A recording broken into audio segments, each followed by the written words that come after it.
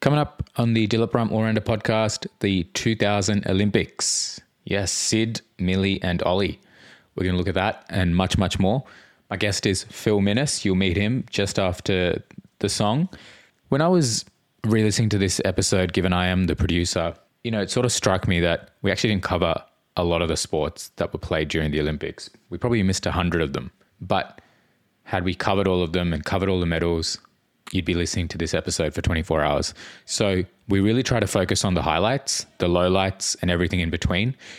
If you have a suggestion or if you think we missed something, I'm keen for that listener feedback. So let me know.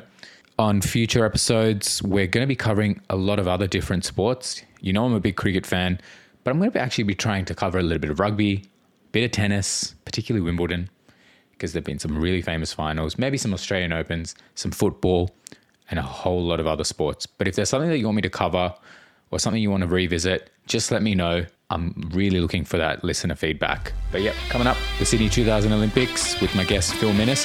I'll see you right after this.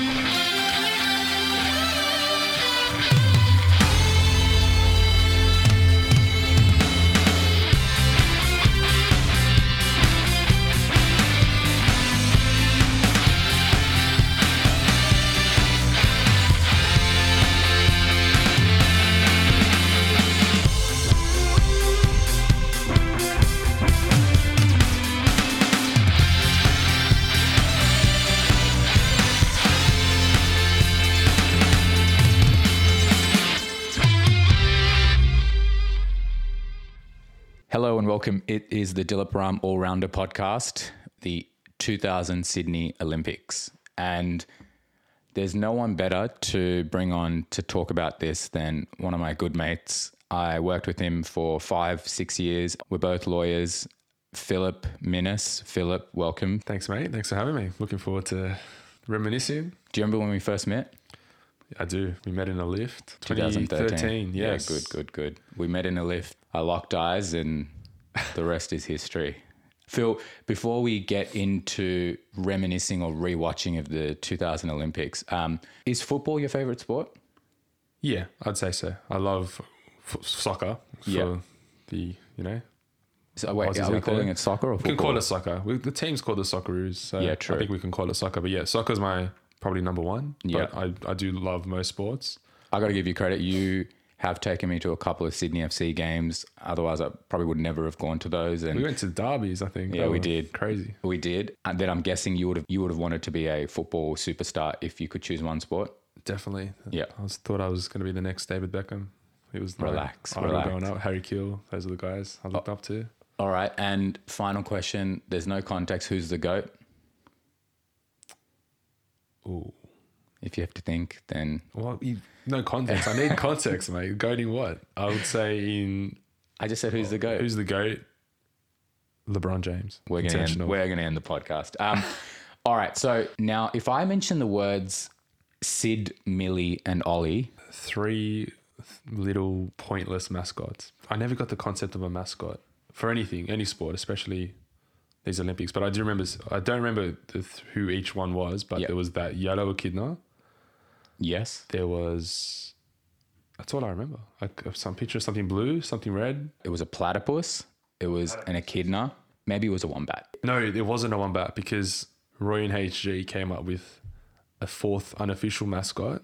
Which was a wombat? Fatso, the fart-assed wombat or something like that. So Sid, Millie and Olly, they were the essence of the Olympics because for us, we were... I think, Phil, you might have been 8 or 9 at the time. I was 10 years old in 2000. The Sydney Olympics was actually announced in 1993. I was rewatching a YouTube clip which had the actual announcement by Juan Antonio Samaranch. You remember that name? I think he was the IOC chairman or something. Yep. And in 93, there were 2 big nations that were gunning for the Olympics. It was Australia and China, and Australia somehow managed to win. I'm told we spent a lot of money on, I think it was $27 million to ensure we got support. I don't know where that $27 million goes. 93, we get announced. It's a different time in Australian history. The recession we needed to have. We had did. to have. We did. And then there was all this excitement. I think the coverage was Ann Sanders on Channel 7. Do you remember that name? I think she's still delivering the news today. But it was Ann Sanders, Bruce McAvaney, all there, very excited. I don't think I remember how I was feeling in 1993. I was 3 years old. But do you remember they would have these signs throughout Sydney saying how many days that were the countdown? I do. And I was lucky enough, I guess, to have grown up around the area, around Homebush, and leading up to it, the years leading up to it, I would, and these are like core memories, I would, on a Saturday morning, go to swimming lessons at Homebush, what would be the Olympic venue for the swimming, and with my dad. And it was a construction site. It was a hole, just mud and dirt and tractors. And I still remember driving through, and my dad would say, the Olympics are going to be here soon. It's going to be crazy. That excitement of what was to come was built into me quite early on. But yeah, the signs and those countdowns you mentioned, I remember those too. There was definitely a buzz. Like, even by being that young, I felt it and can still remember it. I agree. There was a buzz for, what was to be one of the biggest events that Sydney had ever hosted. I think back then, core memories for us are that we didn't have other distractions at the time. So, we're innocent 7, 8, 9, 10-year-old guys who love sport, love other sports, and don't really watch that much of swimming, athletics, taekwondo, weightlifting. I mean, the only opportunities we'd get to watch that are the Olympics or the Commonwealth Games. Was it intentional that it happened during our school holidays? Don't remember, but it was in September, which I'm told is only the second time in history that the Olympics weren't held during the traditional Northern Hemisphere summer, and the only time before the first time was in Melbourne, 1956. So only 2 times pre-Sydney had the Olympics been held outside of that time frame. And I was talking to my dad about this last night, actually, and he remembers that. It would just be your dad, my mum and dad listening, but that's fine. That's well, mate, this is what's going to happen. 100 episodes in. And then people will start listening and then they'll cancel us. And every big podcaster says, don't listen to my first few. That was crap. I had no idea what I was doing. So I'm happy to be your Give me 10 episodes. You're the guinea pig. Yeah. The guinea pig. But no, my dad remembers that the government at the time was saying, get out of Sydney. It's going to be full of tourists. Go on holidays. I think they may have shifted the school holidays of when they traditionally were held. And a lot of people did. The locals emptied. The tourists came in. And I guess we were lucky because as we'll go through, I was still here. My family didn't go anywhere, and had some great memories as a result. But that was a bit more context of what we were to expect. Like, it was going to be busy and just full of people. So they encouraged the locals to actually get out. At the time, my mum and dad were also very excited to sort of attend a lot of the events, and so I think it was there was a lottery system for events you could go to. Interested in what you attended, but I think 6 months before the games, or it might have been a year, my mum said, we've got all these tickets to the Olympics. And we had tickets to the dress rehearsal for the opening ceremony, which I'll come to. Badminton, we had athletics, baseball, women's basketball, and I don't think we attended a swimming event. But those were the sort of 5 events that we went to. And I got to say, like, they were actually amazing events. Yeah, for sure. It felt like an Easter. For people listening here, the Easter show in Australia, like there's it's a mass of people all attending different stalls, but it felt like that for 3 weeks. But yeah, and it's the whole city that has that feeling. I feel like, not just wherever the Easter show is held. Exactly. In terms of the events I went to, so I just had a rant saying that we stayed and loved it, but we actually didn't go to much. We only went to the gold medal soccer match between Cameroon and Spain. And did Cameroon win that? Cameroon won on penalties. It was actually a crazy match. 2-0. Spain were 2-0 up in like 15 minutes, like pretty early on. Cameroon came back, went to penalties, and a massive upset. But I don't know if I can talk about that now, but you can. I mean, was it a highlight for you? Oh, it was the only event I went to, but I still honestly remember it. And what's crazy is just for researching this podcast, I looked back at the teams that started for Cameroon and Spain, and there's some like world-class future legends in those teams. Like Cameroon had Samuel Eto'o. Football at the Olympics still back then, was it under 24s? Under 23s. Under and you could 23. have like a few guest players that were older, overage players. So I don't know who this Cameroon guys were, and in Spain, Puyol and Xavi were in that team, and a few other names like that.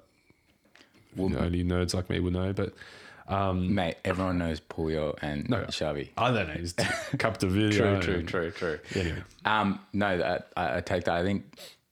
I think football always gets forgotten at a Olympic Games because you've got your own World Cup. Yeah. So in terms of what was being said at the time, so Australia did end up beating Beijing out for the hosting the Olympics. So if you watch the video, it's a 2-hour video. Maybe go to the 1 hour and 1 minute where Samaranch announces it. You see the Beijing committee just clap, but they were very disappointed. So, but they ultimately did get the Olympics in 2008. Australia's got a rich lineage of superstar athletes that have performed at the Olympics. So I think it was well deserved. There were, I think, nearly 11,000 athletes representing 109 countries. 199 countries, I think. 199, you're right. Yes, 199. When I say that, it doesn't mean much to me. It's just, it's the Olympics, 199 countries. I got to say, when I was at the dress rehearsal, the most boring part of any Olympics is when they announce all the countries because Australia goes first. Australia, Australia we went last. last. Yeah, so we had to watch it all. Do you remember who took the flag out? Big Andrew Gaze. Andrew Gaze, he did. That's interesting. Andrew Gaze, yes, he's a great Australian athlete, but Australia was never going to win the basketball.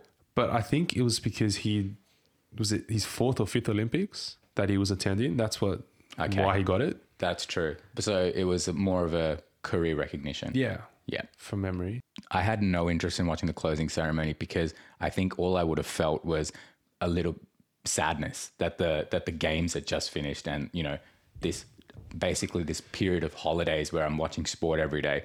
I didn't want to see. Yeah, you didn't want it to end. But do you remember? Sorry, we're skipping ahead at the closing ceremony. One of my only memories of it was, I don't know if it was how it started, but do you remember that rogue gardener or the guy on the tractor that just, No, you don't remember? He was like, well, hopefully I'm not dreaming this, but from our memory, they shaped out to start with guys, important bureaucrats about to jump on stage to give some boring speech, and then a crazy guy on a tractor just went straight through it all and then just terrorized the stadium. You don't remember that? Like went through all the dances they were preparing and I remember it being 8 or 9 at the time, like fully panicked. Like didn't know if it was. Was it intentional? No, it was. Yeah, it was. It was part of the right. Yeah, just like Aussies showing that they don't take themselves too seriously. But I remember just thinking, holy crap. He's going to run over. He's going to run over. Like how embarrassing. And well, the irony, and it sort of ties in with the context at the time is we were in the year 2000 and if something like that happened now, I think everyone would have been a lot more worried and said, this is some rogue person, like maybe something's going on at a big public event. But in 2000, we hadn't had September 11. I think there was a lot more innocence back then, and you could probably those sort of events or those sort of actions you could do, and people wouldn't immediately think it was something sinister. Yeah, look, I think this could probably be its own podcast, but 2001, September 11, I look at that as our modern, BC AD. Like it's a, line in the sand type moment of how just the world was. And that's what I think also makes Sydney such a special Olympics, because that was, unless something else happened before September 11 in between, but that would have been the last big event, global event that we all would have shared before, that event. So I'm obviously too young to remember the exact feelings around, the vibe and how it shifted and how 2004 was. Like even then I remember it and still a bit too young to actually appreciate if there was any difference between how, the vibe was and how the world reacted to, one big event. Everyone had to fly there. I'm pretty sure people were nervous about flying for a while after September 11.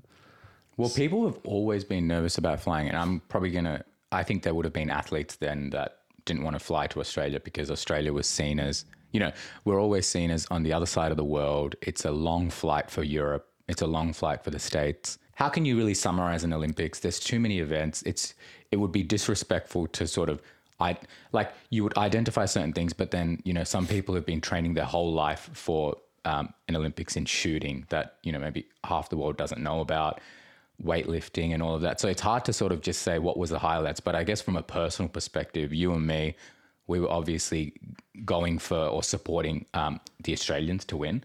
I got to say, I felt like we dominated. Yeah, for sure. I just got this sense that the Australian team was probably the best team at the Olympics. And maybe I felt that way because we started on fire. The swimming events always kicked off after the opening ceremony. Thorpe winning initially and all our, athletes, the 4x100s, like dominating early. I just felt like we'd started off on the right foot. Look, ultimately Australia won 16 gold medals, which is great. We tailed away at the end when it came to the athletics, but I don't think we're known. Like we won a few, we can get into it, but yeah, 16 gold medals. It was the first time I think triathlon and taekwondo were new additions to the Olympics. Korea participated at the Olympics with both Democratic People Republic of Korea and South Korea forming one team. We haven't seen that since, so I think that was a huge moment in history, and I think it all ties back to that moment or that period of time where it felt to us as innocent 9, 10, 11-year-olds that everything was right with the world. Yeah, definitely. The vibes are good. And even now, the legacy of the Olympics, I don't know, I'm jumping ahead, but the legacy of the Sydney Olympics are that it was the happy games. That's what I read. That's pretty unique to, label that. And even, I find most Australian events have that tag. Like even the Australian Open's meant to be the happy or the fun-loving type, laid-back Open. So it's... Well, when I was reading, I think there was one of these great Olympic historians, Harry Gordon. I'm not going to pretend like I know Harry. I have not read his work, but he did call the Olympics. He said the Sydney Olympics, he titled it "The Time of Our Lives." And it was definitely the time of our lives. We had no distractions. This was the sole focus. Was it the greatest Olympics? Okay, well, that's a tough question because what does greatest mean? It's, when I say who's the GOAT, it's similar. Was this the greatest Olympics? Well, I would say yes. But I'm saying yes because... Have you been to any other Olympics? No. Yeah, me neither. That's... It, to me, I would say it was the greatest. I mean, you remember every closing ceremony of an Olympics, they always bring on the Olympic chairman and they'll always come out and say, this was the greatest Olympics of all time. I think it's the greatest because it made people the happiest. Australia did well. And it was the final Olympics before sort of the world, as you put it, the world sort of changed a little bit. We also had, but the volunteers apparently made it special and unique. I love rankings and opinions on what is the greatest in any type of discipline, field, sport, movies, whatever. And it's interesting. I think recency bias plays a big part in that. Like people are, in the list I read over the week preparing for this, London's up there, or Rio. And for what? The greatest Olympics. But who's ranking it? Yeah, who knows? People like us. Yeah, true. Just, from podcasters giving their view on... So it's hard. It's very... Okay, I take your point. It's super hard to establish what was the best. I think we can just go off our own experience and, clearly held in our own backyard, Australia doing well. We were on school holidays with nothing else to do but just inhale this. It was I agree. Special. We'll take a quick break and we'll be back with categories. So, top 5 moments of the games. I mean, and one thing I probably just want to mention before we hit the top 5, it might be one of your top 5s, it might be one of mine, but we didn't mention the torch. It really defines the Olympics, but my neighbor ran with the torch. I remember it was like 2 kilometers away from my house and I was there waiting, just watching him run with the torch. And I mean, some other superstar athletes, you had Dawn Fraser, Betty Cuthbert at the Olympics, these great swimmers, athletes, Kathy Freeman. Yeah, at the end.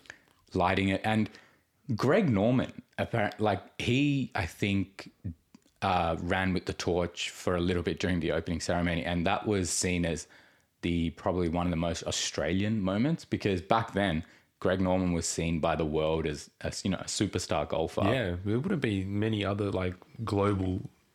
Maybe Leighton Hewitt, was he around then? He was around then, but he would have been young. Yeah. But I think for a lot of non-Australians, Greg Norman was seen as the Australian because he wore the Akubra hat. When he golfed, he was is he the shark? the shark. Yeah, he was the shark because he made a lot of money. He used to have he had a jet at that time as well. So Didn't he choke a lot as well? Isn't he known for that? He did.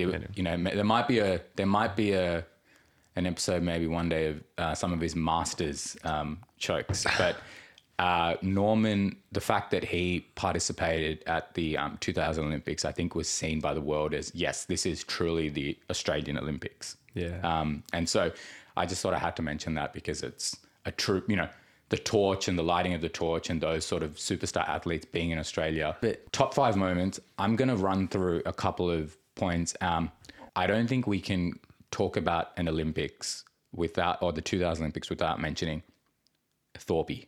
He was 17 at the time. I think the 400 meters is just seen as this marquee event, like the 400 meters in running. And it's just one of those events that you have to be a sprinter, but then you also have to have some long distance endurance. And so it's that perfect athlete. And that's probably why a lot of people wanted to see an Australian win that. Yeah, and I think it brings in the specialists of both long distance and short distance into this hybrid, middle ground type. And so with Ian Thorpe, another fact I read, I didn't know this, but he was 17, as you mentioned, but 12 months prior, he's a 16-year-old with a broken ankle. So he had that to contend with. Do you think a broken ankle hurts you in swimming? How do you kick? Yeah, true. But how do you jump off the, what's it called? Is it the podium? No. The dial? The dial. Yeah. Yeah, you need an ankle to swim. You do. Anyway, you do. But that's pretty impressive. But it doesn't affect you as much as running. Look at who are we talking? We're sitting like couch potatoes here talking about swimming. I can't swim or run with... I think the 400 meters was an iconic moment in Australian history. It's in our top 5, no doubt. But I think, and I'm probably skipping ahead, in my opinion, number 1, even above Kathy Freeman, it's controversial, but my number 1 is the 4x100 freestyle relay. Well, I'm going to get to it. I know we're going to get to it, but I think that would be his apex. And then another quick story I heard. So that same night, and I know, again, this is all top 5 moments, so relevant for this part of the podcast. He won the 100 gold that same night. And I don't know if you know this story. Thorpe? Yeah. So he won his 100, was meant to be then running backstage, getting dressed, coming back out. I don't know if you've heard this story. So he got out of his wet swimsuit, put a next one on, breaks a zipper, gets out of that, puts the third one he has, puts it up, breaks a zipper. So he had to get back into his wetsuit that he just won the 100 gold in to then run back out. And just, with that, like, I don't know what the timing would have been, but I'm sure it would have been rushed and crazy and hectic. And to have all that in the background and then, deliver that performance is just... I think it was so special because he wins this 400 meter race and it's almost as if he wasn't even given an opportunity to just celebrate the achievement. They do the anthem and then he's straight back into the swimming sheds. That 4x100, let's just come to it now. I had it as my third rewatchable moment. Oh, wow. But I think it's special because the 4x100 brought out the best in Klim. He actually swam a world record. Yeah, I remember the commentary. World record time. Yeah. And I think it was Dennis Committee for us, is a well-known, long-time AFL and sports commentator. He was commentating the race, and I think when Thorpe was swimming on the back leg, he was coming up against Hall Jr. And I don't think Thorpe was a favorite because the way he swam to catch up to Hall in that last 50, that's the moment that a lot of people will remember, and them doing the guitars. The guitars, yeah, because of what the Americans.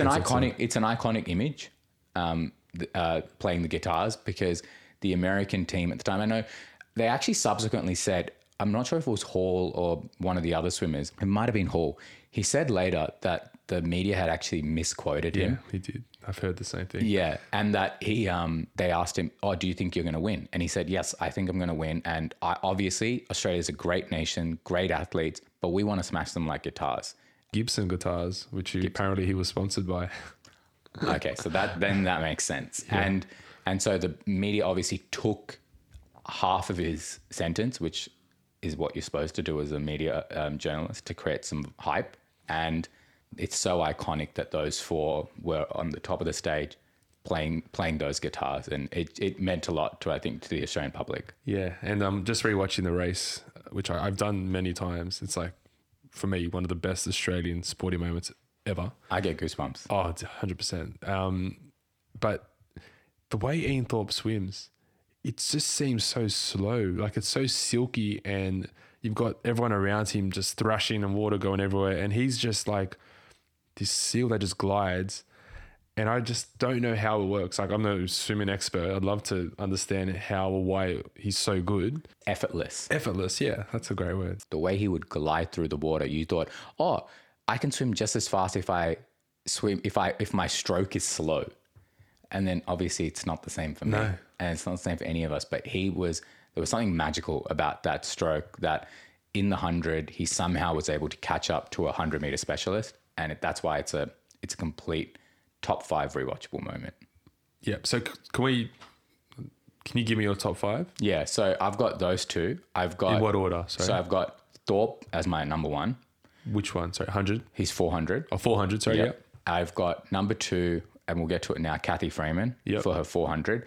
And so Cathy Freeman, I think a lot of people will remember where they were when she did the 400. So I was at the time at a music class. I was learning Indian classical music. I told my mum before we left, I said, the bloody 400 meters is on. I didn't say bloody, I would have been in big trouble, but I said, the 400 meters is on, why are we going to class? And my mum said, don't worry, your teacher is going to pause the class during that time, and we'll all go up and watch it. And I said, we better. We were in the middle of class, halfway through, he says, let's go up and start. And we watched the 400 meter Cathy Freeman race. And to me, it's an iconic moment because it's an important moment in Australian history. It was a Aboriginal Australian athlete who'd overcome a lot of adversity, growing up. Cathy Freeman was a superstar athlete even 4 years before. So she raced in the 96 Atlanta Games. She got a silver medal. She came second to Marie Josie Perec. Marie withdrew from the 2000 Games. And why did she withdraw? Well, there's a lot of speculation about being hounded by some media journalists. And yeah, so one of my memories from the Olympics, and this is even before being asked by you to come on this podcast and from my research, but I do remember an image, it must have been through a news report, of Marie being escorted out of a hotel or an airport, and she just looks at the camera with fear in her eyes. And I still remember that fear in her eyes. So from subsequent research, I now know that, or we think we know, that there were people intimidating her, threatening her, following her, and that's why she withdrew in fear for her life. And it is sad though, because it would have been a greater race had she participated. Would Cathy have still won, do you think? Sorry, I muted you, but yeah, would Cathy have still won? I don't know. Because Cathy Freeman ran quicker in the 96 Games than she did in 2000, but I would say that she didn't need to run quicker in 2000 because she didn't have anyone else that was going to compete. Yeah. So from my perspective, I think everything Cathy Freeman did is amazing. Was amazing for her people, for the Australian people, for Aboriginal. It just, yeah, iconic, absolutely iconic. And she's rightfully lauded as a legend. She should be. That moment was a big relief. I think that's the famous quote from after she won. One of the commentators was, what a great relief because of that pressure she had on her. So not questioning her status as a champion and legend and icon. But it's subjective. I'm still going to put that moment in the top 5. It's probably number 2 in my top 5 of So you great agree moments. with me? It is number 2. But sorry, I disagreed with you where you had the relay. Yeah. I think the relay's 1. Yeah. Cathy Freeman's 2 for what it means to Australians and us, and what a moment. 112,000 people were there as well. 112,000 people. That's crazy. She had all that pressure. She had the weight of a nation on her shoulders. And to deliver under those circumstances is amazing. There is an element of what if Marie ran that race, but she's still in my top 5. We've got 400, 4x100, 400 meters, swimming and race athletics. I had Grant Hackett winning the 1,500. Hackett is this up-and-coming star trying to take over from Kieran Perkins. I thought it was iconic because the 1,500 is sort of seen as the marathon race at the end of the sort of swimming part of the Olympics. And Hackett basically tore out of the park. He didn't qualify first. I think he was in lane 3 or lane 6. He came to the final. Kieran Perkins was in lane 4, but nobody could touch Hackett. So I had Hackett. I've got a few others. I realized when I was picking a lot of this, maybe somewhat unfairly, I picked a lot of swimmers and athletic stars. And I feel like a lot of people might say, well, the Olympics is not just that. It's, there's a lot of other events. And maybe there's a place that we can cover some of those other stars, because I want this podcast to be the Simon Fairweather podcast, because I don't think anyone in the world has mentioned his name since 2000. And he is Australia's first and I think only ever gold medalist in archery. And he dominated. I typed in Simon Fairweather archery 2000 and I rewatched his final and nobody could touch him. He was so accurate. There was a big crowd for archery. I don't know where they would have done the archery. Maybe they obviously created some spot in Homebush. Yeah, it's at Homebush. They still have it out there, yeah. Oh, nice. Okay, so he won the gold, and I can't say he's not my top 5, but I just wanted to put his name out there. I'm distracting myself, but I had to mention his name. I have a couple of others. So I've got Michael Johnson. You might say, well, how can he be rewatchable? But I just think his running style, and he was coming off the back of gold in 96 in the 400. The 400 is seen as this iconic, race. He's got the famous running style. So I had him in my top 5 moments. And finally, I included Tatiana Grigorieva. And so you might say, well, she didn't win gold. She won a silver, but I think she became one of the most famous athletes in the next couple of years just from winning that silver. Again, quote, I might be wrong here, but apparently that was the first time women's pole vaulting had been included in the Olympics. You're seeing a lot of things that are being for the first time included in the 2000 Olympics. I'm questioning my research, to be honest, but... have I missed anything? In my top 5 similar. The other one that could be up there is jumping Jai. Is it Jai Tarima? Tarima, yeah. Again, another silver medalist, but for Australia, that's huge. But I just remember, watching that and just had the way long jump, and I guess pole vault works as well. It's like you have your turn and you have to wait and you have another go. And just his backstory, apparently a chain smoker, eats pizza for breakfast, lunch and dinner. The everyday Aussie that we can all relate to, who can just jump really far and high. And again, you mentioned it earlier on, it's not a sport we'd ever watch or get into, but you'd watch it maybe once every 4 years. So exciting because it's just so simple jumping, but when you see it at that level, and the pole vaulting as well. So I don't know how to rank either one above the other, but both iconic events. So I haven't got a top 5 yet. I was hoping after we have this chat, we can settle on a top 5 and potentially have. Well, I think we're pretty close though. But other big moments I think were the women's water polo, like you mentioned, the last minute win against the US, I think, and then another last minute win in one of the final rounds too. Fact checked me, but again, I think first time in the women's water polo was in the Olympics too.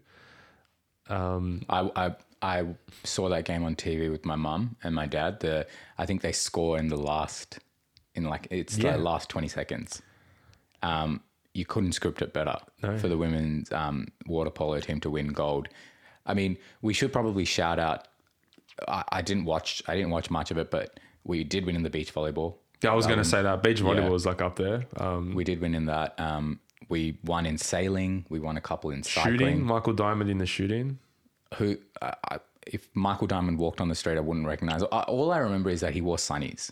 Yeah. Or did every shooter win sun? Did every shooter have to wear sunnies? I don't know. Does it help you? It must help you. Maybe some protection or something, right? Yeah. I don't know why you have to protect your eyes, but he did win in the shooting. So I think from an Australian perspective, having like someone win in archery, having someone win in shooting, it sort of defined our games that we could win in all sort of sports. And I think it was really good. I know they do this at every Olympics, but it was good that Australia could have an athlete in every sport. Yeah, and another one, Taekwondo, Lauren Burns. Lauren Burns, yep. If we have missed any, let us know. The soccer tournament, the gold medal match, like 2-0 down. I think, Spain were 2-0 up with a fancy team, future legends in there, and then Cameroon came back 2-2, penalty shootout. Like, at any level, that's a crazy final. Let's get into some segments and categories. It might be that when we go through some of these segments and categories that we are talking about things that we've previously spoken about. So we'll run through some of those quickly. But hot seat. So I see hot seat. I might have mentioned it to you before if you listened to episode 1. It is who came in under the most pressure. And I think there's an argument that everyone who is at the Olympics is under the most pressure from their nation and media. But I think the winner for that is Kathy Freeman. I think 100%. She came in, she had the weight of a nation on her. Yep, agreed. Maybe the American Dream Team for basketball. They did win the gold, but I would have thought they probably come in with the most pressure only because there's this almost understood implication that they have to win every game and they have to win by 40 points. And it didn't. It turned out a lot closer. I think they just beat Lithuania in the semi-final. Whether they were the hot seat more than Kathy Freeman. I disagree, only because up until then, they'd always just been expected to win. Yeah. It's the Redeem team, I think, which is the next Olympics. Might have been the next, or 2008, yeah. They had, I think, the most pressure to come back. I like it. The MJ Most Spectacular award. I've got a few here. Let's hear it. My selection would have to be Vince Carter. I know it's named after a basketball player, this segment, but Vince Carter posterizing. You'll know more about that moment than me. It's just a moment, but it's a moment that probably has 100 million views on YouTube. Arguably the best dunk in history. I think so. It's up there. It's been argued that. I wouldn't have gone there as most spectacular performance, but wasn't it most? Yeah, you can read it however you want it. It's most performance is a moment, so I'll give you that. I mean, when I was thinking of this, I broken it down into some of the athletes that won. So that's probably more appropriate. I had Thorpe, 3 golds. Yep. Marion Jones, had she not been disqualified later, I would have thought this was her Olympics. Her name's a swear word now. You can't talk about Marion Jones. But I had her initially, and then she obviously subsequently lost they were all taken away from her. This is a low key one, but Inge de Bruin as most spectacular. She won 3 golds. She was, I never knew that Netherlands had a rich swimming lineage. But Peter van den Hoogenband. Yeah, he won the 100 meter swimming, 100 meter against Thorpe. Was it 200 or 100? 200. You're right, 200. But Inge de Bruin won 3 golds and a silver at the Olympics. She was seen as, I think, the rival to Susie O'Neill, our own Madam Butterfly at the time. Ironically, Susie O'Neill didn't win a gold for butterfly. She won it for freestyle. I had her as a most spectacular performance. We're probably missing a lot of people. Missing heaps. But they're sort of my, that's my category. This one's an interesting one. So I'll come up with a name. I don't want to throw anyone under the bus yet, but it's most disappointing performance. And so for me, this is I think we were discussing this pre-podcast, so it's not going to come as a huge surprise to you. But I had Jane Saville, and so she was the Australian women's 20-kilometer walking specialist. She was leading the whole way. Walking at the Olympics and in athletics is this very strange sport where they're encouraging you not to run. And you have to walk. So keeping it consistent. You have to walk fast. They have this, I think it's you get 3 strikes or you get a yellow card, you get 1 warning, and then you're disqualified. And so I think she got her warning very early on. She was dominating. The Stadium Australia was waiting. You have to walk through the stadium and do 1 lap, I think, to win. And she was 100 meters outside the stadium, had a huge lead, and basically the final referee carded her, and she was it's an iconic moment if you see the clip. Iconic. I remember the judge just going up to her, putting it in her face, and she just breaking down. So when you said disappointing, I didn't know if you meant like a disappointing outcome. We were all just felt Her let down? performance wasn't disappointing. That's right. Or was it someone that didn't perform that we were expecting them to? Do you have one for that? I don't. I was trying to think about it. I think in future Olympics, is it James Magnussen that was meant to be the favourite and choked, I guess? He's a 100-meter specialist.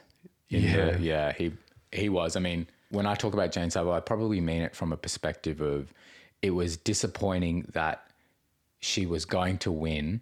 Yeah. It was going to be our 17th gold medal, and she was basically she was disqualified 10 seconds before she was about to get like a heartbreaking moment. It was heartbreaking. That definitely fits That's true, yeah. I didn't have anyone else there. I mean, probably on a better news story, the Don. I see this as, was there a performance at this games where it was the peak performance for an athlete? They never reached a greater height. This was their ultimate shining moment. I think the answer, there's only one answer there, and it's Kathy Freeman.